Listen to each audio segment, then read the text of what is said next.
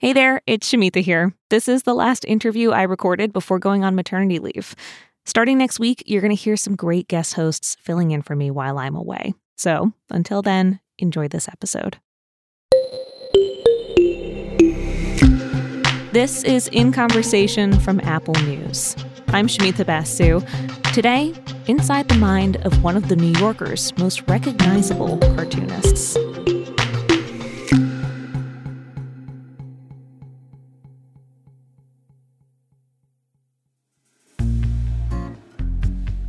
The other night, Roz Chast looked in the mirror and discovered to my horror that I have a metal rod sticking out of my temple. So she pulls out the rod, which was painless, and I examined the hole. And she's totally freaked out by what she sees. It's a third eye. It is not cool. It is not mystical. It is tiny, and it's kind of disgusting. It's gross. And I hate it, but I can't get rid of it, so I decide to ignore it. She just accepts her fate. Yeah, it's like, what am I supposed to do? Like, just sit here on the sofa and, like, freak out about this thing? No, I don't know, put a Band-Aid over it or something, or comb my hair a different way. As you might have figured out by now, this didn't happen in real life. It happened in a dream. Our dreams follow a bizarre kind of logic, and Roz tries to capture some of that weirdness in her latest illustrated book called I Must Be Dreaming. Roz has been a cartoonist for The New Yorker for decades. Her style is instantly recognizable. She draws with these frantic, almost jittery lines. Her cartoons generally find the humor in the everyday anxieties of modern life. I started by asking Roz about her early career as a cartoonist. When she started at The New Yorker in 1978, she was in her early 20s, and at the time, there was only one other woman cartoonist at the magazine. So most of the time, it was what I saw as a room full of, like, old guys. They were probably, like, 40, but in my they eyes... They felt old to you. They felt old. It was very strange. There were so many things that were odd about me that being female was only one of many, many things. I mean, I was the only girl. I was considerably younger, and my work was so different. You know, that was maybe the main thing. I think if they didn't like me, and some of the older guys didn't, it wasn't because I was female. It was because they didn't like my work. Mm-hmm. What was different about your work? Well, I didn't do the gag line. I drew in panels, and it was very idiosyncratic. It was personal. I didn't want to learn how to be a New Yorker cartoonist. I wanted to learn how to be me. And I know that sounds probably very conceited, but I didn't think I could be. I never planned on being a New Yorker cartoonist. I thought maybe I would work for the Village Voice, and I was starting to sell cartoons to them a little bit. And I was selling cartoons to the National Lampoon. It was a big surprise to me that the New Yorker took a chance on me. And it's still, gratitude every day, really, for being, it was, Lee Lorenz was the cartoon editor, the art editor. I mean, at that point, he did the covers, he did the cartoons, he did the spots. There were no illustrations the way there are today. There was no color inside the magazine. It's interesting that you say maybe it was conceited of you to be thinking in that way at the time. But, I mean, the other way to put it is it sounds like even at a young age and at an early point in your career that you were very sure of what you were about.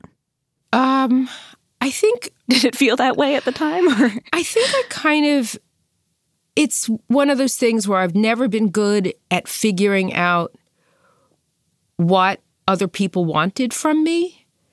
I've never been good at really other people, like figuring them out.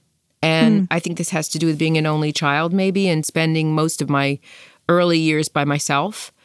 And to decide to be a New Yorker cartoonist and then studying New Yorker cartoons and trying to learn how to draw or learn how to think in some other way than what I did just seemed way too hard and daunting and pointless. I didn't think I could do that. The only thing I really could do was draw how I drew and think like I thought and pay attention to what I thought was funny not try to figure out what somebody else thought was funny. But it's clearly hit hit a point with people. Yeah. Enough people are finding it very relatable and have for many years. Yeah, well, knock on wood, because it's still surprising to me because it is so personal, What was your first published cartoon in The New Yorker? It was something called Little Things. And it was, when I submitted to The New Yorker in April of 1978, I really didn't know how to do this exactly, how many cartoons to submit. I put in about 60 cartoons into a portfolio. I really was not sure what to do. And wow, 60. Yeah, 60, 60, yeah.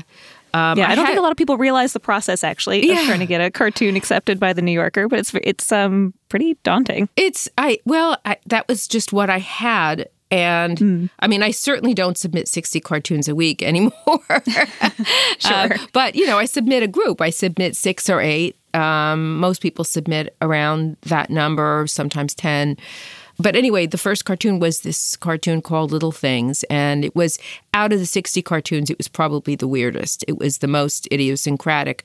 It was this kind of these like little shapes that I made up these names. And it was the kind of doodling that I do when I'm by myself and I just want to make myself laugh. Or like if I were in class or something and it was like very boring, I might doodle this and like pass it to somebody, just try to make them laugh or something.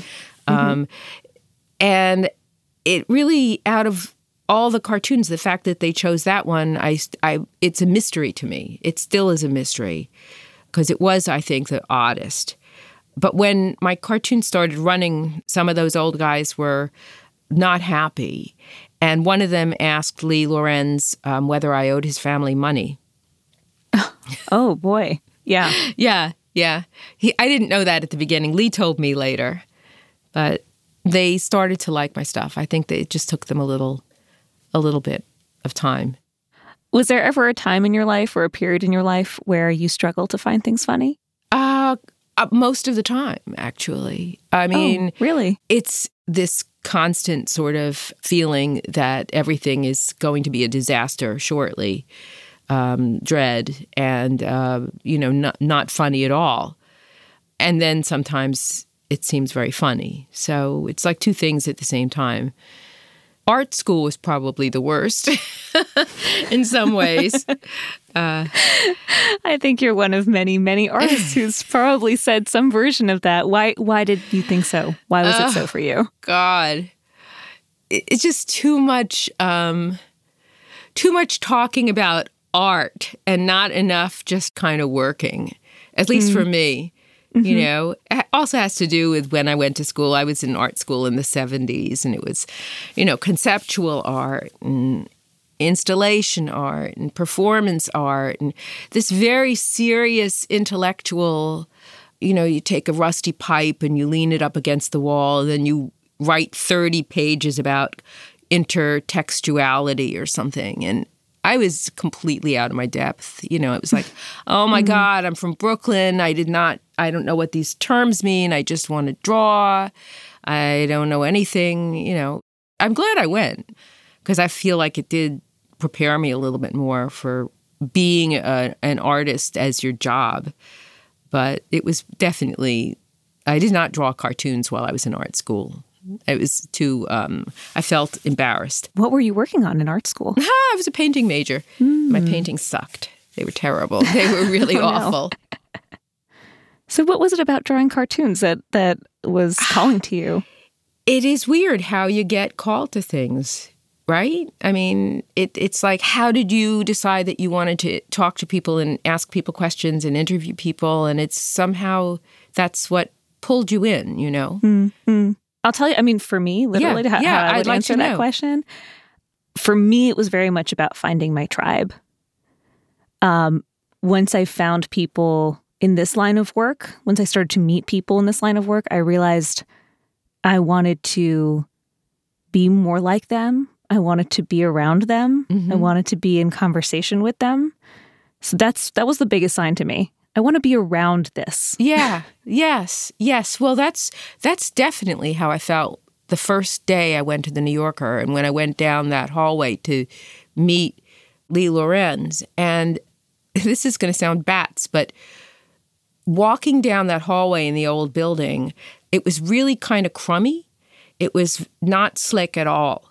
It was a little bit run down looking, which I like. And the light fixtures were the same that they had in my public school, my grade school, PS 217 in Brooklyn. And I thought, oh, this is sort of familiar in this weird way. Might have had like similar doorknobs too. It's like something about I don't know, but it's different from people. Doorknobs, people, oh, same. No, but you're saying you felt like a kinship. A kinship, yeah. Yeah. In many ways, New Yorker cartoons have transcended the magazine itself. You can find them hanging on people's walls, in coffee table books and calendars. My mind always reaches for an episode of Seinfeld from 1998, where Elaine sees a cartoon in The New Yorker, and she just doesn't get it. She doesn't understand what's so funny about it. And she ultimately goes to the New Yorker office to ask the editor to explain the joke. Well, Miss Bennis, cartoons are like gossamer, and one doesn't dissect gossamer. Well, you don't have to dissect it. If you could just tell me why this is supposed to be funny. Oh, it's merely a commentary on contemporary mores. But what is the comment? It's a slice of life. No, it isn't. A pun? I don't think so. Wohlstand? That's not a word. You have no idea what this means, do you? No. Then why did you print it? I like the kitty. One thing that I feel like that episode kind of perpetuated is this idea that New Yorker cartoons are funny, but also a little bit maybe like inaccessible, or there needs to be something very, very high level about them. Do you think that that's, I don't know, do you think that did a service to people's understanding of New Yorker cartoons, or would you take issue with that? Well, I think that, with any kind of cartoons or jokes, it's going to hit people differently, and some people are going to get it and some people aren't.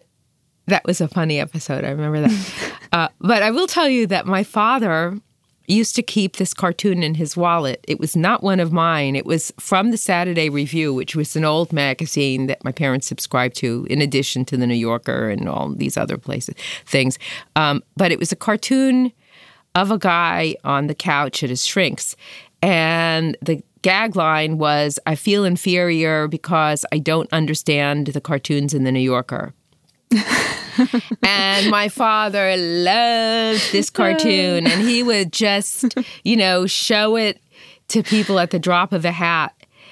And I just actually heard from a friend recently, he confessed something to me, that he was at some book event and he met my parents. And my parents came up to him and, they were proud, but they didn't, they were New Yorker subscribers. They knew it was like something to get a cartoon in the New Yorker, but they really, I don't think, understood most of my stuff. They understood Borscht Belt kind of jokes. The guy goes to the doctor, blah, blah, blah, blah, punchline. So my parents come up to this guy. He was actually in publishing, and I guess they clocked that. And they had this little envelope with my cartoons in it that they'd clipped out in the magazine. And they said to him, "Could you tell us why these are funny?"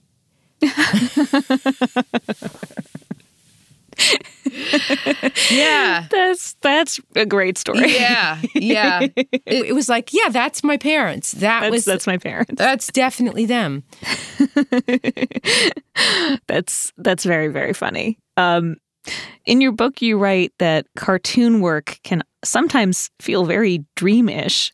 Yes. Can you say more about that? What do you mean by that? What's the connection you're seeing? I think it's kind of you're letting your thoughts kind of flow in this way. And it's maybe kind of an unusual thing to do for a job where, I go into my studio, and I'm sitting at my desk and facing what this old-time cartoonist used to call the blazing island of white. And, just kind of going through some cartoon ideas that I've scrawled on pieces of paper throughout the week, and just basically sitting and thinking.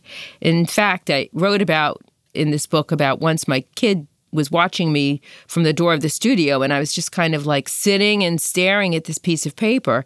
And he said, "What are you doing?" And I said, "I'm thinking," because that's really what I spend a lot of time doing. And so in that way, it's like dreaming. It's like letting your thoughts kind of go from one thing to another and seeing whether a cartoon comes up. Daydreaming. Daydreaming. It's like daydreaming, but with a little bit more focus, maybe. I mean, and Murakami wrote about that also with writing, that for him, writing was like dreaming, but with more. I mean, I have the quote in here because I thought it was so. Here it is. Haruki Murakami once said, "For me, writing a novel is like having a dream. Writing a novel lets me intentionally dream while I'm awake." And then I wrote, working on my weekly group of cartoons for The New Yorker sometimes feels dreamish, especially when it's going well. I sit at my drawing table for hours, thinking, doodling, jotting down ideas that might become cartoons on a nearby scrap of paper. At the end of the workday, the scraps containing these half-baked ideas go into my idea box. When I look at them later, some ideas gel into cartoons, but many do not. Salad bar from 1066. Turkey in therapy. Sometimes it's just a single word, podiatrist. Periodically, I toss a bunch in the garbage. So it sounds like that's part of your process, is intentionally trying to engage this dreamy part of your awake state, but in a way, your sleep state is offering this up all the time. Yeah, yes. Well, the dream state, there's no judgment part. There's nothing, there's no part that's saying, well, this is a terrible idea. This is just useless. This is, you're wasting your time. Why don't you at least clean the house? It's not. It's right. Not that. Can I ask you to describe one of the cartoons in your book? Sure. I thought maybe I'd ask you to tell us what was on page 21. This one's called Nubbins. Oh, yeah. This feels like such a classic, like relatable classic dream scenario that just makes no sense. Yes, but it makes dream sense. And I guess it's a sort of a little bit of a lucid dream. And a lucid dream is a dream where you're aware that you're dreaming, and you can sort of change the direction, you can change the action in the dream at will, and continuing your dream, not waking up. But this dream was called Nubbins. And my kid was sitting on my lap, and I noticed that his fingers were nubbins. And he was little at the time, maybe 3. And his fingers sort of shrank into his hand so that he had palms, but where the fingers should be were just these little like bumps. And then I looked at my hands, this is in the dream, and my fingers were also nubbins, just these palms with these little bumps. And then suddenly I realized I was dreaming, and I could make our fingers lengthen or nubbify at will. Like, bloop, there come the fingers, bloop, like now they're nubbins again. And I said to my kid, I said, ha ha, we have sleepy hands. It's totally absurd. Yeah, it's totally absurd. But somewhere in that dream, I was aware that because it was a dream, I had the power to do this. Yeah. So tell me why this real dream you had about finger nubbins made it into this book. Like, what made you select certain dreams for this? Really for funniness. Yeah. Or there's a few in there that aren't funny, or things that got to me. And I think in some ways that's why I do anything at all. Like something, for me to write something up or draw it up, it has to reach me in some way, seem either funny, or it's like there's a couple of dreams that I don't think are terribly funny, but they just reached me, they got to me, and I felt like I don't want to forget it, So sometimes for me, writing and drawing, I think, is a way of not forgetting. Mm-hmm. And when you say reach me, what what is it? What is the imprint that it's leaving that you're trying to capture? Well, if it's reaching me in a funny way, it just seems funny. But there's other things that are just, I have a dream in here where my mother, who is deceased and who I had a complicated relationship with, not particularly good, she called me and I knew that she was dead and she was weeping on the other end of the phone, and it woke me up. It was upsetting. But I included it because it reached me, it got to me. Like I woke up and it was like, oh my God. I can see that your parents show up in your dreams. Yeah, they frequently. do. They do. What do you think you're working out with them in your dreams?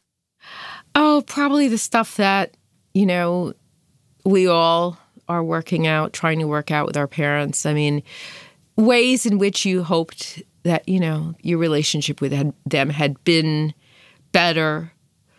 And I have children of my own, so I know how important my relationship is with them. And I wonder, did it ever occur to them that, like, they would want to have a relationship with me as an adult? Because certainly as, when they were little, it wasn't on my mind all the time, but I did consider the fact that I didn't want to not have a relationship with them as an adult. It was like, please don't let me blow it so bad that, they don't want to be friends with me as when they're grown-ups, Which is a different sort of thing to be so acutely aware of when your kids are young. Yeah. I'm raising a someday adult. Yeah. How old is you have one? I don't have children yet, but I am pregnant with my first. Ooh, yeah. Exciting. It's very exciting. Yeah. Yeah. Wow. I'm really excited. That's really, well, your life's going to change. So I hear, and I'm really thrilled for it. I can't tell you. Yeah. Well, can I ask you to describe another one of your, sure. one of the pages in the book, one of the dreams? Oh, it's so hard to choose one. I mean, I know which one I would choose next, but I would love to ask you to choose any one you would like to. Okay. I know which one. I always, let me see if I can find it. Here it is. It's page 58. Okay. This dream I had, it was to save humanity. There was a water shortage on Earth, but I had a genetic defect where I made tons of saliva. I kept people alive by drooling into their mouths. Everyone was grossed out, but it was either take my drool or die. And I have this drawing of this kid lying in a bed and his mouth is open and I'm just kind of like drooling into his mouth. It's a little bit gross, but that's what happened. That's what the circumstances called for. That's exactly. In that particular dream. Yes. And I saved humanity with my drool. But this other dream, this was really sort of funny. It was a very dreamlike whole circumstance. I have a chapter in the book about celebrity dreams. And so I had this dream about Danny DeVito. I dreamed I was married to Danny DeVito. I like Danny DeVito. He's hilarious, but he's not someone I think about very often. In my dream, he lay with his head in my lap, gazing up at me with adoration. And that's the drawing. I'm sitting on this like wooden bench and he's lying on my lap and he's looking up and all these hearts are coming out of his head. And I'm not in love with him, but it's nice to be adored. So maybe this will work out.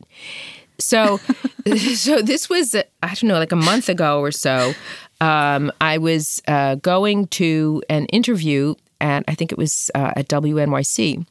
And the person who was being interviewed before me was Danny DeVito. No way. Yes. And the people that he was with and the people that I was with, somehow he became aware of the fact. He was made aware that he was in my book. And, of course, I knew who he was. I wasn't sure if he knew who I was. But, then we had the book and showed him the dream. And he really liked it. And he gave me this big hug. He's like, comes up to like my chin. He is quite short. And we hugged. And then he signed my book, Oh So Nice, Love, Danny DeVito. And it was like, this is so dreamlike, this entire episode. Yeah. So, yeah, it was really sweet. It was really wonderful. So, what a weird and unexpected way for your dream to just reach out into the real world and shape something. Yes, absolutely. I love that. Roz, can I ask you about something? I mean, first of all, I chuckled at lots of things in this book. Oh, good. I feel like this book was such a nice such a nice insight into your brain. But I have to say, the other thing that really gave me a lot of insight into your brain recently was this New York Times home tour that you did. And I was so, I was floored by the headline, which maybe was okay because it was quoting you. The headline was, "Is Roz Chast terrible at decorating?" I am. Well, if you really do feel like you're terrible at decorating, what made you agree to open your doors for a home tour? Because I think decorating is different from, decorating is something I don't know how to do, but I do know how to hang up things and display things that I love. And you certainly have. That's something that you definitely take away from the photos of your home. Yeah. Chock full of things. Lots and lots of things. And I love buying or trading art with people. A lot of cartoonists. I've gotten a lot of incredible cartoons, original cartoons, trading with people. And I love to show those off to people. I just recently got a couple of original Helen Hokinson cartoons from somebody. I collect these scarves, the silk scarves that cartoonists, a lot of New Yorker cartoonists did in the 40s and 50s, like merch. And so I don't know, decorating, when I think of decorating, I think of like rooms where like there's things sort of, I don't know, like a bowl with like those wicker balls in it. So, you know what I'm talking about. Some kind of benign, non-functional object. Yeah, like a non-functional object. And I'm really bad at that. Or like a coffee table that is like perfect. It has like no chips or nicks or like, from when your kids were little and like did something like really stupid. It's like this perfect piece of furniture and the person can tell you, well, this is like, a Mies van der Rohe. And and I mean, great. It's great. It's like, but I don't have anything like that. Yeah, your home tour was clearly not that. But what's really clear though is that you surround yourself with visual reminders of things that you like just love and appreciate. Yes, and that's why I was very happy to have somebody over, because it's like, look at this Charles Adams scarf. Can you believe this? Yeah, it's just the greatest thing I've ever seen. Can I tell you the thing that caught my eye that there were just zero questions about? I need to know. Yeah. In your dining area, you have some shelves that are just full of cans of foods. They look like various food goods. Do you collect cans of foods? Well, okay. For a while, this was, probably like 20 years ago, I had this sort of, I think it was partly to make grocery shopping not so boring. I would look for it, and I had like, it was like a game sort of. It was a collection and a game. And it was to look for labels of things where I just really loved the label. And most of them were like, maybe it was a company that like canned peas, but they hadn't changed the label like forever. And then I would take it home and I'd like dump out the peas or whatever. But the rule was that I couldn't like buy a vintage can at like a collectibles store, antique store. That was like cheating, right? That was totally cheating. But then, about 15 years ago, the Times did come and they photographed the cans, and then I got some cans from people, and some of them were so cool that I thought, well, I can't throw this can out. It's like, it just sort of says Cress, and then there's this great painting of like some kind of cress on it, and or canned peaches, and then there's like a football player, like a painting of a football player with like a canned peach, and how can I throw that out? That's like too great. So there's a couple of like exceptions, but then there were things. I know I feel like I'm blathering, but I'm so excited. So I have these cans. That was, but there's not that. I mean, maybe I have like 30? I guess that's a lot. I was going to say that. It sounds like a lot. I was going to say not so many, but maybe there's 30. Maybe there's 25. I don't know. It almost sounds like, there's enough absurd things that happen in waking life. Yes. that you don't have to work that hard to manufacture very strange dream scenarios. No, not at all. Not at all. And it does make grocery shopping more fun, if you're like looking for something like this. I'm sure. This was so enjoyable. I really enjoyed speaking with you. Well, you too. And I'm very excited about your next phase of life. Oh, thank you. Thank you. Yes. I appreciate it.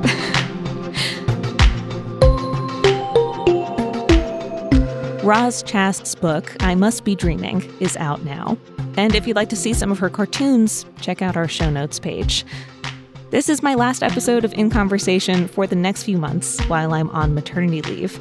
Next week, David Green, a former host of NPR's Morning Edition, will be taking over the host chair, with more guest hosts to come later this year. I'm so excited to listen along with you. I'll be back again soon.